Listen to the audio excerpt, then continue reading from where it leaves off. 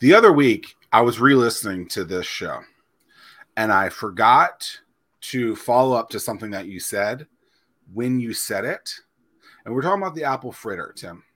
You mentioned that you get a little skeezed out at communal microwaves. I did. And I am just excited that I found something that is dirty that you don't like. Because dude, yeah. I don't do that. I don't do that. And dude, I don't do potlucks either, man. That's just not my jam. During the height of Coco, I was like, I think during Thanksgiving, I was like, yo, I need to be the first person in that damn line because I know you guys don't wash your hands, and I'm disgusted by this. Dude, and I'm being like, y'all got it all wrong. That's how you build your immune system. Okay, my good friend Jeremy Johnson. Tim, you gotta eat. You gotta eat out of that dirty microwave, Tim. But what is it about a microwave? Is like the just all the food splattered all over the place, man, and I just don't. It just doesn't work for me. And I can understand that. Like if I was grubby kids' fingers and like going through like buffet lines and so and at this place they had you actually like. It wasn't their access to the microwave. It was your access. Yeah, it was your access. Okay, so that's the problem then. Anyway, the viewers wanted to know, Tim. They told me. Actually, I told myself. I said, I have got to follow up with him about this. Yeah. Anyway, what do you think about communal? So you're a fan of this, Queen. Like you are a fan of enriching your environment of yourself by dirtyifying. I mean, yeah. I feel like it's nothing wrong with it. Build your flora and your fauna. and many might be wondering how in the world is Zach going to make this transition, or Tim going to make this transition to what Queen does. And this is the journalist in me. I can do it. The transition is, well, you have this system where people are in locker rooms. So talk about a dirty fest, right? Like whenever I'm at the gym and I go into that locker room, I'm like, I wonder when this actual piece of thing was actually cleaned. Dude, awesome. Yeah, I'm telling you what though, man. They're like, to me, like when it comes to locker room stuff, there's the other thing that, dude, like the wet floors, like that in a locker room, that doesn't work for me either. So I used to, before probably like 2019 and before, if I had gone to a pool, I wouldn't wear sandals, which is absolutely repulsive. Ew. Now I wear sandals. Now I have like specific gym sandals. We're starting this show off just right about the most obnoxious things, but you know what? Like it's gross. It's gross. Yeah. So I know nothing about you. Your business. So this will be exciting. I think you and Tim have met a handful of times, maybe. Yeah, we first interaction was Start Peninsula last year, and I'm curious to get a little to check in to see how things have progressed, because I think that from the time that you pitched, things have there was like either a minor pivot, or there was a pivot in terms of how you message what it was you're doing. Because the second time that I saw you, then all of a sudden it was either you or maybe it was Evans or Eileen that had said something. And then I was like, now I get it. But there was a small tweak in the messaging, I believe. So I'm looking forward to catching up on that. Yeah, I that was my first pitch experience ever. And it was brutal. It was brutal. Only because Eileen from 757 Star Studios, she was a judge there, and she was the one that was just like, to me, I was like, dang. Yeah, she'll make Zach seem nice. And Zach is usually the one that will to ask the tougher questions, but she was. I just sit in the background. I mean, as an MC of the program, I'm thinking, wow, this is, this is just to validate, I mean, we're jumping the gun a little bit in some of these questions, and it's, well, as I feel like the beautiful part about that, and the part that I took away, I think the most valuable thing that I took from that interaction was that Eileen, she made me explain to her, this is of course afterwards, but in that moment I realized my audience, like I have to be able to talk to my audience and not assume anyone knows anything about, and that was great feedback. Partnerships so I teach the Pitch Perfect class for those that are watching and listening. And so some of the feedback when Zach was a judge was that, that a lot of the pitchers don't understand, especially this being the first time that they pitch, is that this is the first time that any of the judges have ever heard at you or anything about the business. So you can't assume that they know what you know. Right. Especially when it doesn't matter.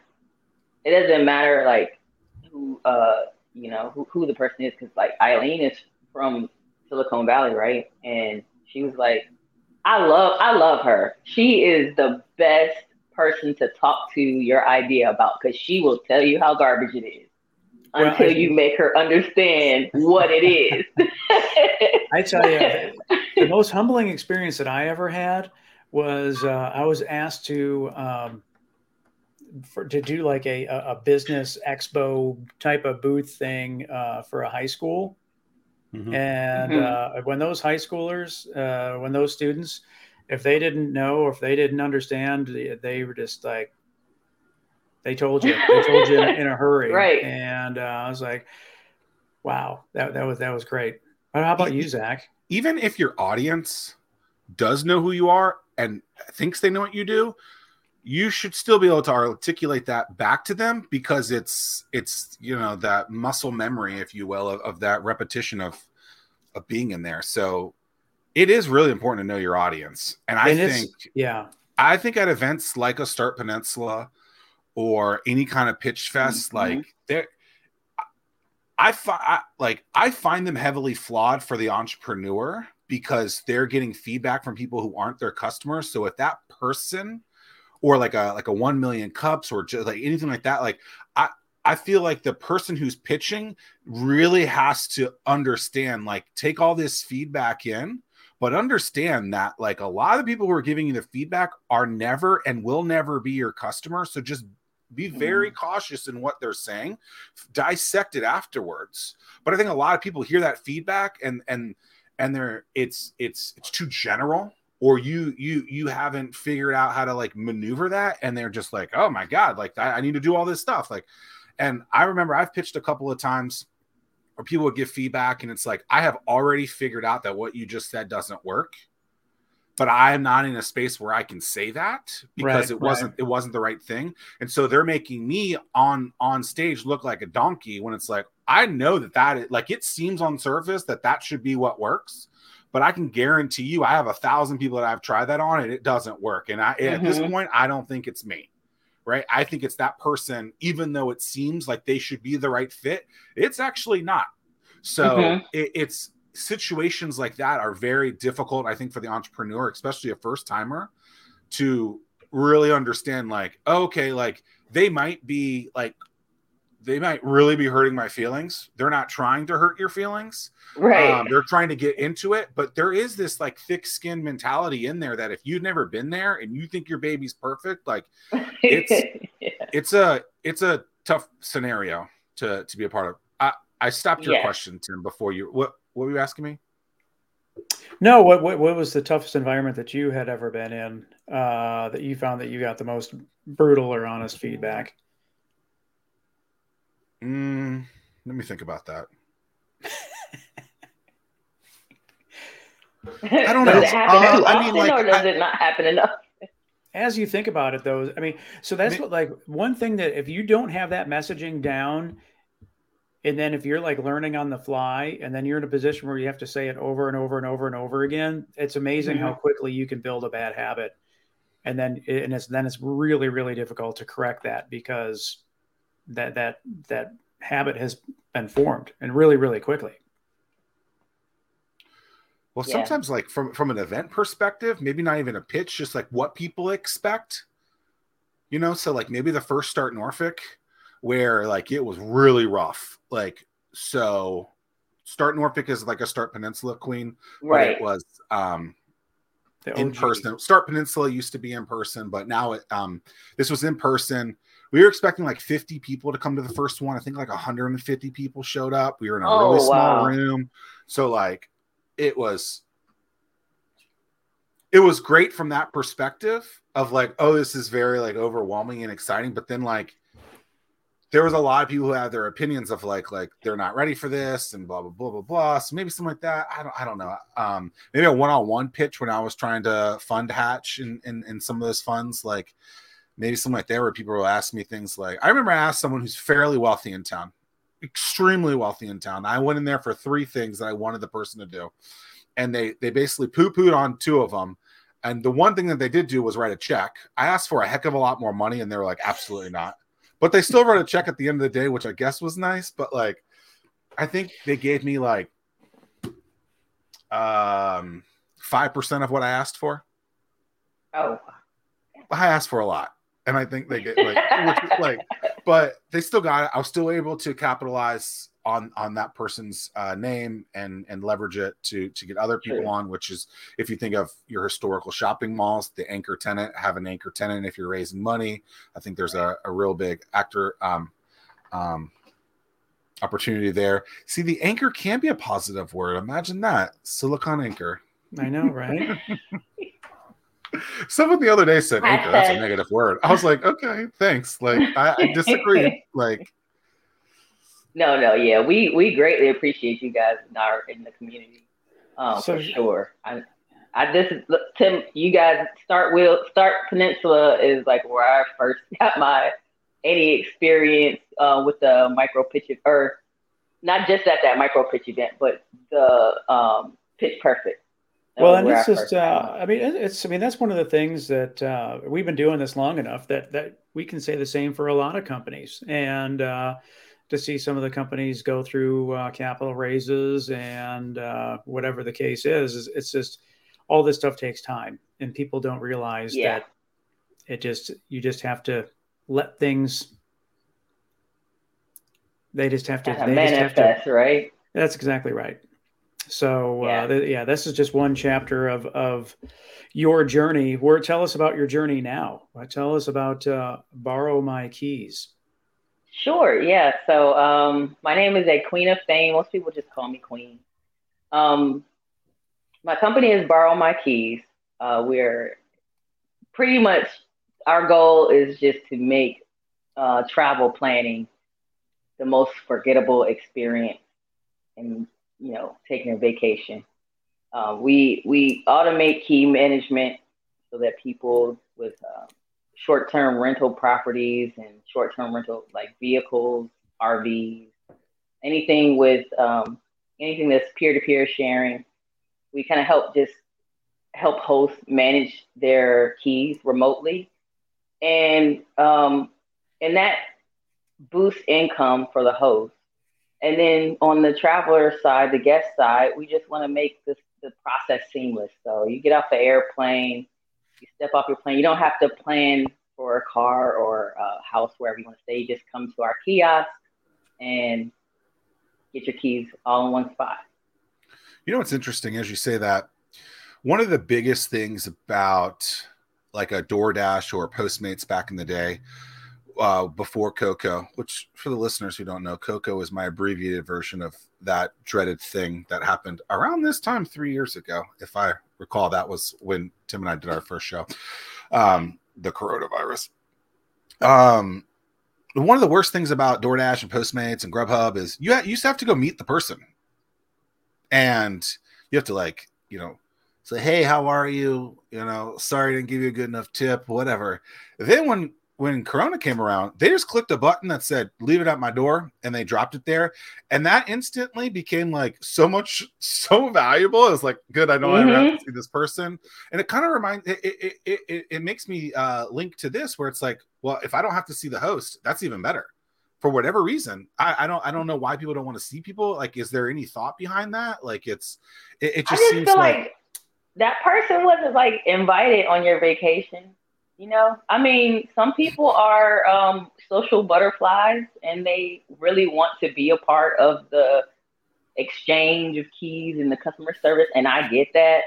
But for the guest side, I mean, I've done hundreds of customer interviews sitting at the airport. And I know for a fact that people don't want the host to be a part of their vacation. Like, it's not impressive. But, you know, I'm not here to, you know, change anybody's mind as far as that goes. I'm here to create an option for people who have physical keys and they want, you know, the most seamless process for their guests. How do you tie into an Airbnb, VRBO, a Turo or whatever? How do you tie into this? Is that those are people that host that provide guest properties, or you know, they use Airbnb or Turo or Outdoorsy for RVs. That's one of my favorites.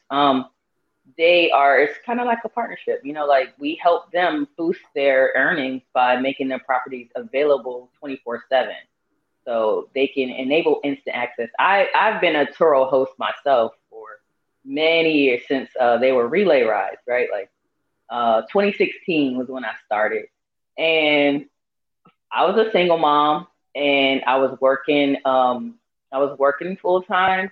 I was going to school, and I was bringing a little extra income in with hosting my vehicle. But the part that sucked was trying to get keys to my guests, whether it's, you know, them coming to my house, ringing my doorbell at night, or me having to get my little girl up at night with her pajamas on and her hair looking all like that. And then going to the airport, dropping off a car. It was just ugly. So no, Zach, I'm just, you know, I'm telling you, I feel you. I'm about to leave this call. No, it's a beautiful thing. It brings back memories, so it helps. Yeah, now that you mentioned that whole Turo thing, yeah, I mean, that could be a pretty cumbersome process, especially when you have small children. So, you know, she's 10 now, but you know, then she was a lot younger, and just getting her up in the middle of the night, that wasn't fair to her, you know. But even like a Facebook Marketplace, like I never want to do, because I don't want to see the person. I just don't want to go into that exchange. I just don't. Like, I don't want to find like an Easy Verify has taught me that, like, hey, like these things are a little risky in a situation where I got to go meet a stranger. I got to hope the hell that they're who they say they are. And yes, there's ways to verify and make sure. Use easyverify.com, you know, that's their pitch, is they're all on that. But like, I don't know. It's kind of a weird scenario to be a part of. Yeah. And it's just like, I'd like to trust humans, but you know, I mean, people out there. It can be very sketchy, and if it's you know, if being, you know, as a man, it's sketchy for you. You can imagine being a little woman, like when we have to. I'm making good money, but I gotta bring my car out here to some alleyway or something crazy, because sometimes you have to take your car to the person's house, right? So those are just some of the scenarios that, you know, made me feel like maybe I can do this differently. Like, what can I do to help women boost their income? Because the difference between me not being on instant booking, like making my car available 24/7, and then, you know, enabling that instant booking feature was like $2,500 or about a $2,000 difference. So I went from making $500 to $2,500 a month on average, and it was a no-brainer. I had to, you know, if I wanted to earn max earnings, I had to make that available. But how could I do that in a safe manner was the challenge. So how does it work? Yeah, I want to hear about the lockers or the machine mechanisms. How enlighten us? Yeah. Okay, so we have a software and hardware integration. There's basically a progressive web app, right? Like you don't have to download any apps if you don't want to. You just go right to our web application, and you as a host, you can log in, make your properties available. You can manage all your rentals in one space. So your house, your car, your RV, your storage space, if you want to, anything with physical keys. We house those physical keys. So you can kind of put everything there, and then as people need them, they can click on the website, look and see what's available in that particular kiosk in their area, and go there, type a code that they're giving, or scan the QR code, and the lockbox opens up with their keys. So it's a small locker just for keys, and the UV light inside also disinfects the keys, just for you. I appreciate that. Yeah. How do you more for me? Tim probably doesn't give a crap. How do you prevent people from like not swapping some undesirable type stuff? You know, you always see the movies like the train station. That's where people do all the exchanges in those lockers and that kind of thing. Is that just or the locker? But yeah, I'll stop there. So you mean like drug deals? It could be that, or it could be anything. I'm currently watching the show The Wire, and I feel like there's a lot of drug deals on The Wire. So, like, yeah. Well, hopefully we can prevent that by using QR codes from the host. So if you're a host on Turo or Airbnb, you have to validate that and make sure that you actually have a property or a car or something to share with the community. And do people use those kind of like scenarios to drug deal? I guess it's a known thing, or did you just come up with this, Tim?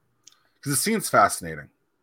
Well, no, not necessarily the borrow locker box, but like yeah. I mean, no, I'm just thinking like, there's been a time or two where Terry, my wife, has rented a car to go up to Northern Virginia, and like she gets in the car, and the thing just reeks of marijuana. Or I have a friend who's a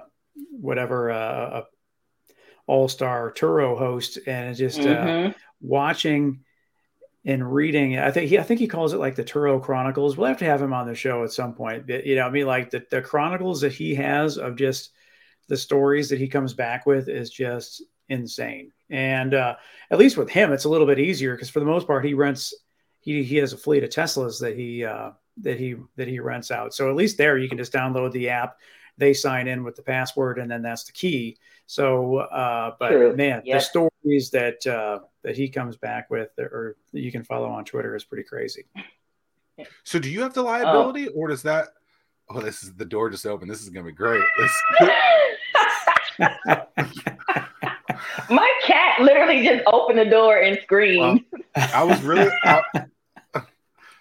So there was like this newscast like 5 years ago where the kid came in and the guy was on like, I think it was BBC or something. Yeah. I can't remember, but like I was really hoping for that moment right now. The cat crying is that's exciting, I guess, but not as or maybe we were going to see a ghost. Well, I figured you wanted to see the ghost. I was thinking it might have been like the Easter bunny in that picture that your cup is now.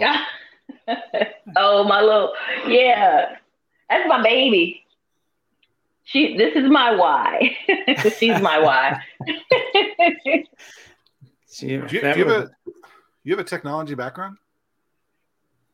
I actually work for IBM. I started working for IBM in 2019. That's what brought me to North Carolina. And then Coco happened. And then we went remote. So I'm a storage engineer. I don't know that I would necessarily say I have a technology background, but not necessarily. No. I'm not by any means a software developer or anything. So you outsource, you have a person on your team. How did you get the technology built? Yeah, so I was able to meet James Doe Jr., who was CEO of Diaphanous, and he's in 757 Startup Studios.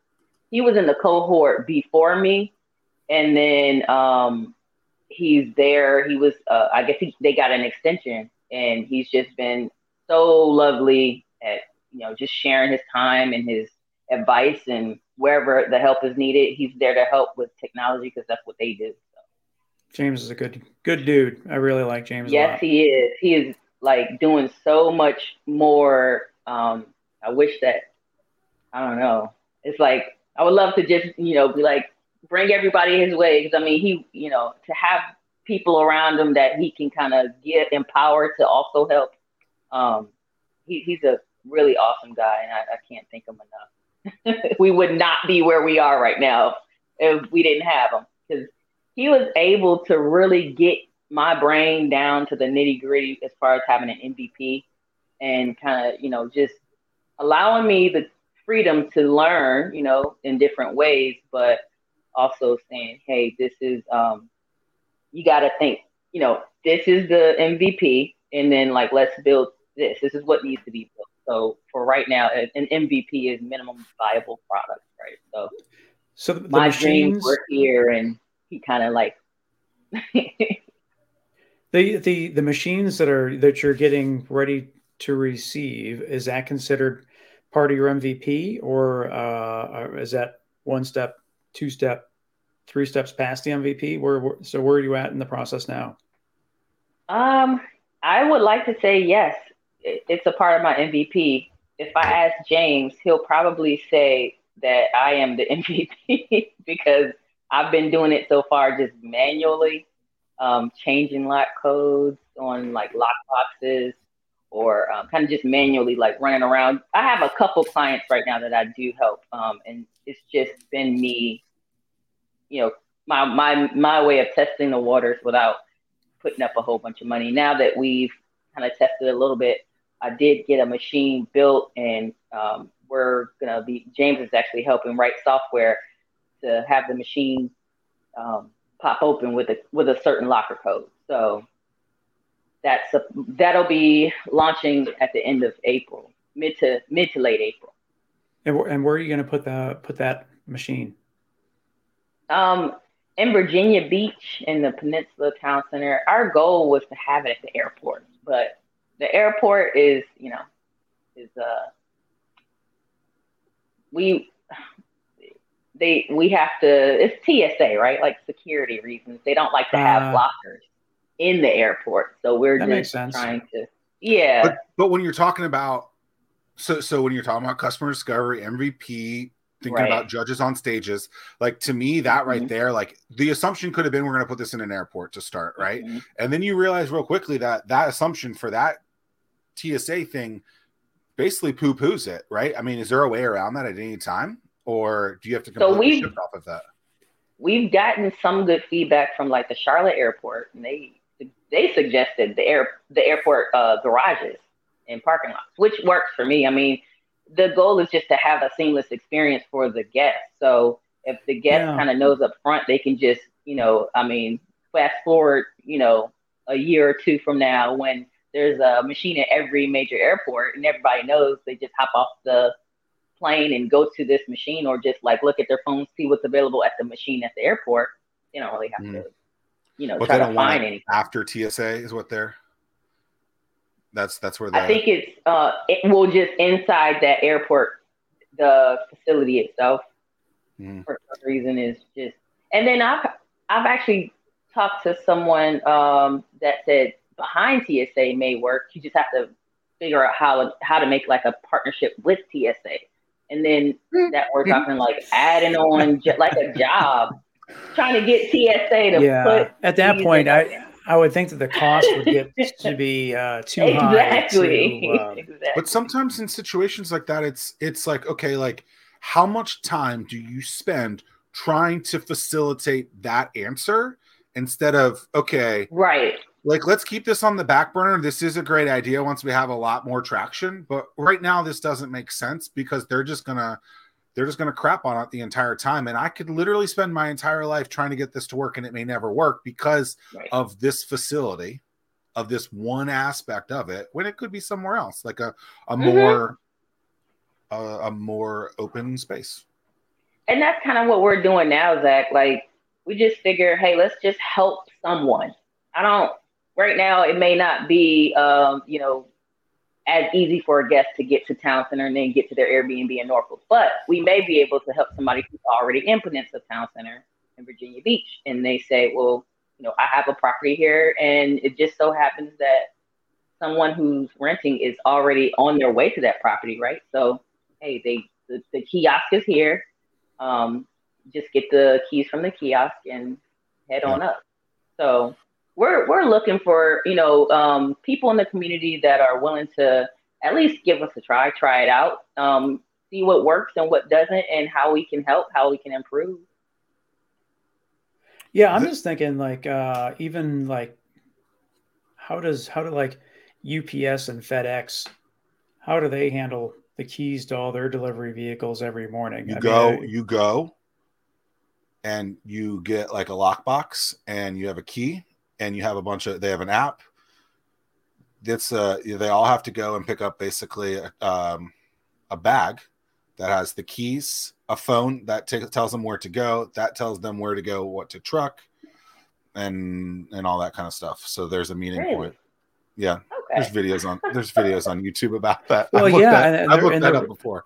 Because the thing that's really interesting, like UPS, I can't remember what it is, but they train their drivers to always step out with either their left or their right foot, because that will shave a half a second off every time they get out of the vehicle. Oh my God. Only left turns or something too. Yeah, and they only make right turns. Yeah. So I'm just thinking, places like that, when time really does matter, if you could shave. Yeah, Have you ever gone on Amazon and seen where your package is, and they're like, "Oh, it's 10 steps away or 10 drops away." Yeah, it's in your neighborhood, and it's literally the next 10 houses on your street. You're like, "Man, everyone's buying this thing. It's crazy." That's a more recent thing after Coco. Okay, so thinking of brands and names, I'm fascinated by the name of your company. And this is where maybe devil's advocate Zach comes out, the mean question Zach comes out. Okay, so you have a word that's a common word, borrow, but you spell it differently, and then it has the umlaut. The who's? Umlaut. Umlaut. I don't know what that is. You can't be mean, Zach, if you can't say umlaut. Umlaut? It's the 2 dots above the A. Yes, thank you. See, so the 2 dots above the A, which is what I was going to call it. Come on, man. I am not smarter than a 3rd grader or 5th grader, or whatever it is. Let's go.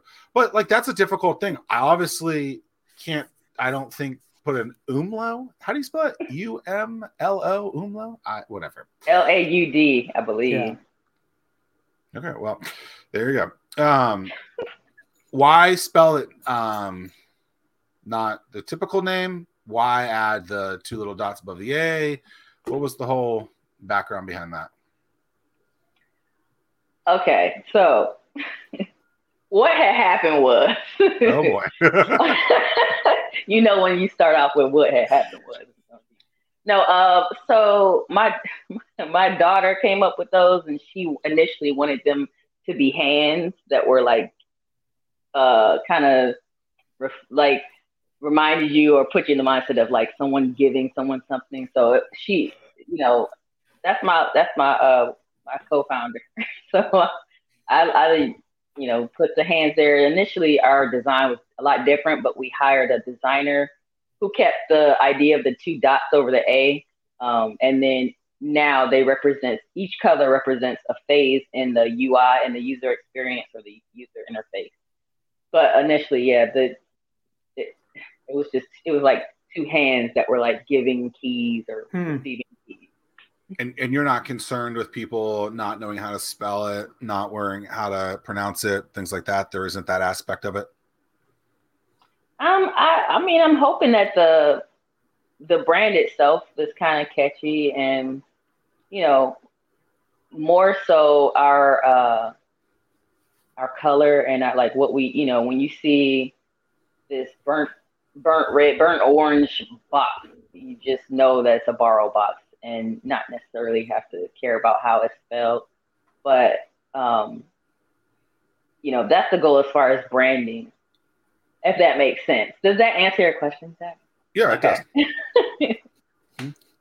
What talk to us about the economics of the business? Where are you at with that, and what did you find out during your customer discovery? Okay, yeah.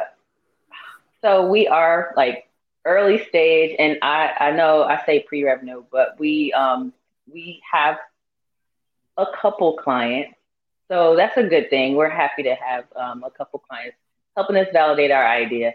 But we are going out and still we're a part of the ICAP program this current cohort. So we're going to do a lot more customer discovery and kind of be there at the airport at the pain point, I guess, and also trying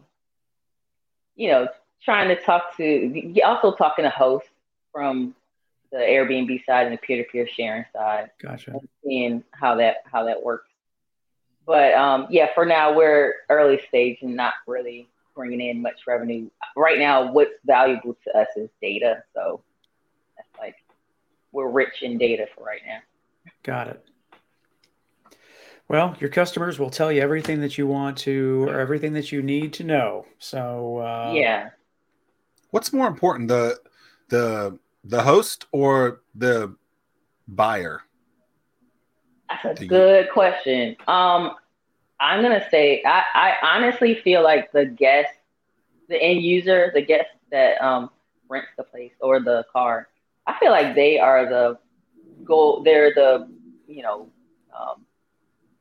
most important, I guess. So are you marketing to them or to the host then? Both sides. Because we've been talking 37 minutes or so. Like, I didn't think this was a double-sided marketplace until just now. Well, I wanted to touch on that too, because I started picking up on that, and I was like, gosh, so somebody recognizes the branding, they see the burnt orange red box, and they're like, man, I need to rent a car. Yeah, is there like a QR code they could scan to see what kind of car might be available, and then they can do everything that way? Convenience-wise, yeah. Absolutely. And I feel like that is the reason why it's going to be more so the guests that kind of push it is the convenience. Like you can just walk by. It's kind of like, like Redbox, right? Like everybody knows when you pass Redbox, it's movies there, and you say, oh, well, let's get a movie. You don't have to think about anything else. You can go right there. So that's what the goal is, to just have it where if you need a rental car or a place to stay in a pinch, you see the box and you go there and you grab keys. But is this actually on the host's website? No, it would be. So the host would still keep their like Airbnb or. But in their communication, they could say like, "Hey, if you're looking for this is where you pick it up," and that would make the convenience easier. Yeah, they can say that to their guests, but the goal is to have somebody be able to walk up to it and just say, I need this now. So they scan a QR code, they look and see what's available in this particular box, and then they get the keys from there. Or, if they did some planning, because we want to make the planning, we're trying to take the planning part out of it or make it at least forgettable. Everybody that goes on vacation and comes back with a story about picking up keys, that's not, they don't have a great experience to tell you about picking up keys. So the whole goal is to make that part of them forgettable and just say, hey, when they get off the plane, they pick up keys. They like, a kiosk is here. Let's get keys from the borrow kiosk. Pick up keys and go. Yeah, I'm really. You have that face. Well, now I'm just like I feel it getting harder and harder for you in this sense, where it's like, okay, like I've done exactly what you're talking about. I haven't done Turo, but I have done the other experiences. And yes, I don't want to see that person, but there's this other layer in there that now as a consumer, I have to somehow not just be on their platform that I'm buying from, but now I have to be on the borrow platform too. Well, no, they're not tied together. Like you're not tied into their API. I'm not saying that you should. I'm just I see it. No, that's valid. That's valid. We do hope to be. The goal is to be tied into their API. What we don't want to do is try to reinvent the wheel. We want to keep everybody like we want to partner with the Airbnbs and the Turo, and basically we just reroute the. So if you're a guest, right, we show you what's available in the kiosk, what keys are available, and when you book, you would be rerouted to that Airbnb link, right? So you'll see that person's property, book there. The confirmation will kick back an API or a confirmation to Borrow to say, yes, this person booked, and here's, and then it will also text message them the QR code to open that particular locker. So we are just to house keys, and we make it easier for the guests to not have to download another, app. So they will have to sign into Airbnb or Turo to do the official reservation, but it kind of kicks them back to us, kind of like PayPal, with like merchant websites, right? You pay through PayPal, but then you kind of come back. Yeah, Does that make sense? Yeah. That you look perplexed.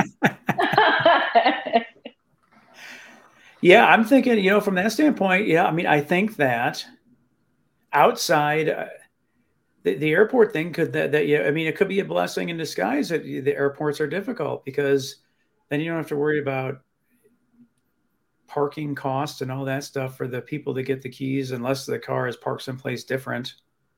I don't know. I mean, like some places, people are already doing it. We're already parking our cars at the airport, so the cars are there. And then, this is not an option for everybody, but it is an option for people who have physical keys. A lot of people have keys to their vehicle that they can't lock in their car because they don't have the like the Tesla, or, like one of my vehicles, I had an app that I could just lock and unlock from from my phone, but not every car has that. And not every person necessarily wants to leave their key on the tire, the front driver's side tire. But you can get parking passes at the airport and just leave your keys in the garage. I mean, it cost me like $200, but the money that you make, the fees that you get back, I mean, that pays for it. So I mean, it pays for itself. So your car is there at the airport is really convenient. It's just, okay, how do I make sure that my car is not get stolen with, Right. Okay, that's making sense. So we've got a few different cars. We have don't answer this. Don't answer. I'm trying to figure out. No, don't answer that. Because I go to the airport. I'm gonna do a hard. Take your car. Yeah. Hard right turn. That would be a good way for me to validate this idea. See, Zach Miller stole my car. So. No, or anyone listening. I want to know one thing that's interesting. You had mentioned we have on our show notes about Clubhouse, and that you have a mom. I'm tongue tied on this. Single moms with side hustles.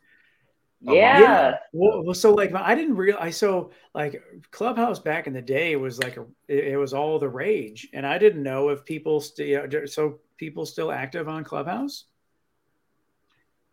Yeah. So I'm not the technical person. I just got introduced to Clubhouse through James. He has they're doing a project for it's mental health awareness project. They've got a project called Teddy Bears for Broken Adults, and I joined, and it was the first time ever that I've been introduced to Clubhouse, and that was just a few months ago. So I was like, oh, this is really cool, and I just thought, hey, make a space for single mothers who just want to talk about ways to make money on the side. Spend more time with your kids, and then still have passive income coming in, or can work at the times when their kids are at school. How often do you do you host the meetup? I try to do it once a week on Thursdays. It just gets busy, but it's something fairly new, and I haven't grown a following yet, so I'll check in and see what's going on. a lot of people that I meet and I'm able to help is like people in person that are rent. A lot of time, most of the time, it's like they rented the car, and we just get kind of chatting, and then they've like either asked about Turo or like asked about, just asked about ways to make money. So you're a single mom? You are a single mom? So not anymore. I have a lovely wife now. Thankfully. Yeah. So when you were putting that together, was that just something that was difficult for you? And so at the time that's why you had kind of leached onto to that brand, if you will, of the single moms with side hustles, or how'd you get to that? I mean,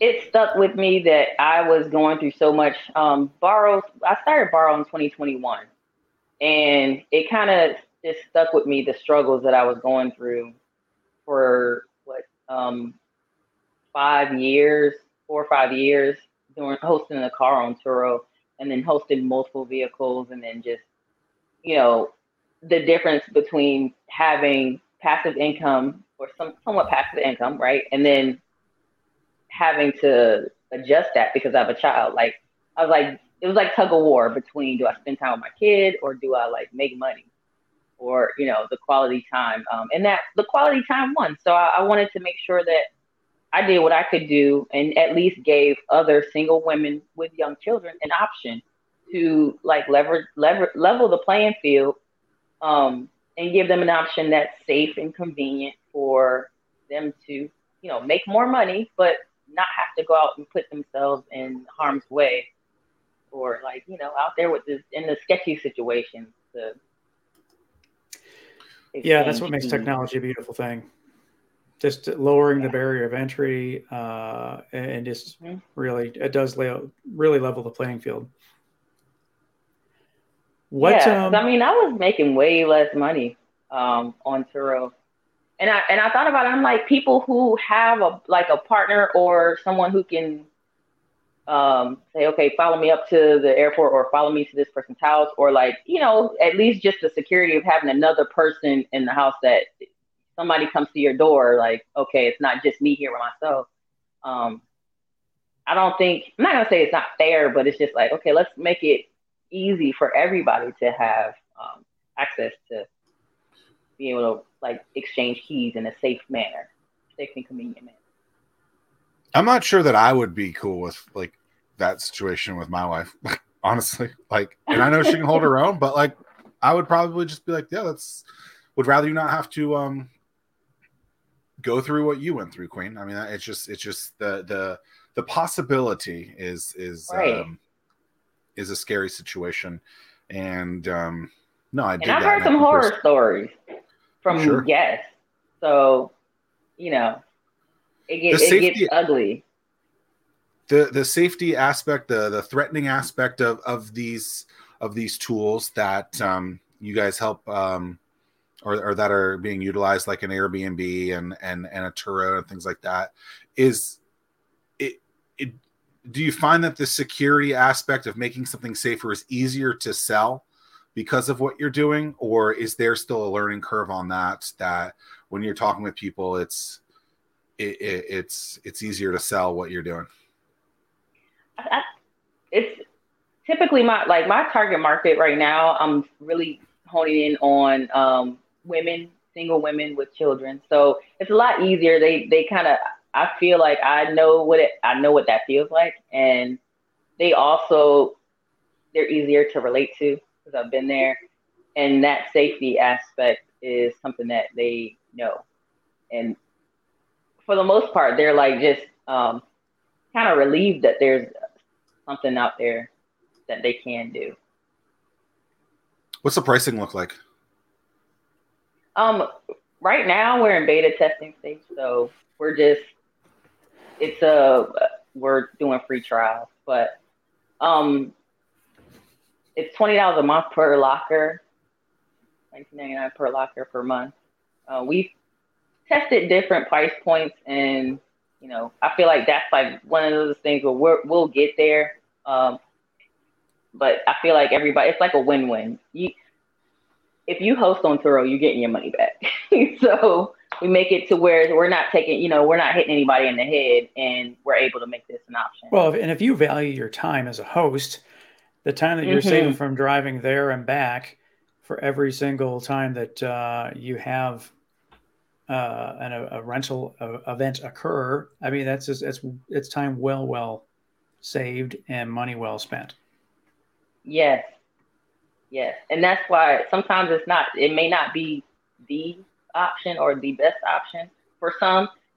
Just the fact that it's an option where it may not, there's a gap where there's no option. And so we're trying to fill that space with something and, make it beneficial for everybody. It has all started to come together. I'm now definitely understanding the aspect. Okay. So there is a box. A person who is a host leaves the key in that box, and that's theirs for at least the next month. Got it. It's not a per transaction type of thing. It's always there. Got it. Right. Yes, that's right. God, I'm smart. It only took me so long to figure this out. Sorry, Zach. I apologize. I think but it always being there, I think is the thing, not when it needs to be there, like a one-off. Right. So we have right now, our client is in California, and it's just convenient for him because he doesn't have to keep coming back here to change locker codes, and we basically do everything for him right now. But when the machine is here, the QR codes will automatically be sent to his guest or to the guest, and the keys stay there. So when the guest drops the keys back off, we have a little fob. The machine can tell whether or not the key is actually in there. And then they can just leave, and then the next person that rents can just, come there. They get a new code. The keys are disinfected, and then kind of off they go. So a centrally located peer-to-peer key release system. Yes. Thanks, Seth. Write it down. I did. Yep. and if you want a beta test, you're looking for beta testers, and then just go to your website. Yeah. Yes. That's the hardest. Sorry. No, I was just gonna say baro-usa.com, BARO-USA.com. Yeah, we're looking for people that just want to, help us validate our ideas free. We really value the data and the feedback. So I can't say it's free. We value the data and the feedback. So we appreciate it. Awesome. What's something that you want to talk about that we haven't talked about?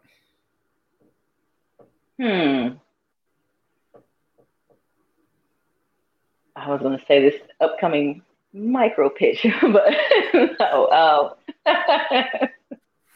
No, I mean, seriously, just kind of just how we all tie together in the community. I really just hope that I can give back. You guys do such a good job of giving back to the community and building just awareness. You guys give a lot of, I would like to be able to do that for the community myself, and then bring others and kind of be that glue that brings our entrepreneurs, our small businesses, and our community of people together. So appreciate what you guys are doing. And I just, I really would like to be able to do that. Anybody that's watching this can reach out. I'm a wealth of knowledge when it comes to side hustles. Well, we need more people like you, Queen. So I appreciate that. And it takes many of like-minded people like all of us to change the community, to change the mindset, and to move the needle forward. So for that, thank you. Yeah. My pleasure. Always a pleasure. Appreciate you guys. Anything else? Or do you want to leave it at that? Actually, I learned something from Tim, and so I'm going to use it right now. I do have something else, but I'm gonna, if you guys don't mind, can we set a date for another meeting? I have something coming up. I have a meeting I have to get to. So if you don't mind, can we set another meeting? There you go. Is that a sales strategy to get people so that you have another date in the future? Is that I wouldn't say that it's a sales strategy, but I mean, it's like have something on the calendar just to continue the conversation. Continue the combo. Yeah. Yeah. Not a bad technique there, Tim. Congratulations. Well, especially like primarily like when you're in a pitch competition and you run out of time on the Q&A aspect to be like, yeah, I'd like to talk more about that. Let's have a follow-on meeting. I've judged that 2 or 3 times. I've never heard someone use that. I want to hear someone say that at one of these pitches. That would be a lot of times, but I tell them to slide it into the DMs. Got it. Sliding it in the DMs. There it is. Yep. Okay. It only took episode 151 for someone to say that. That is. I'm sure someone said it before. Well, just slide into the DMs. There you go. That's right. Queen, appreciate you. Wish you the very, very guys best. Too. Thank you so much. Hope to see you very soon, Tim. I'm glad their cat made an appearance too. That was just absolutely fantastic. I'm glad you like him. He's funny. Dude is like, he trips when I'm not around for a while. So I wish that I could have had some cool effect to make it look like it was a ghost coming in, and then you would have been happy. Well, maybe when I rewatch this back, there will be a ghost. You may. You never know. I don't know. Appreciate your time, Queen. Thank you much. Thank you, guys. Thank you so much. I appreciate you. Peace. Take care.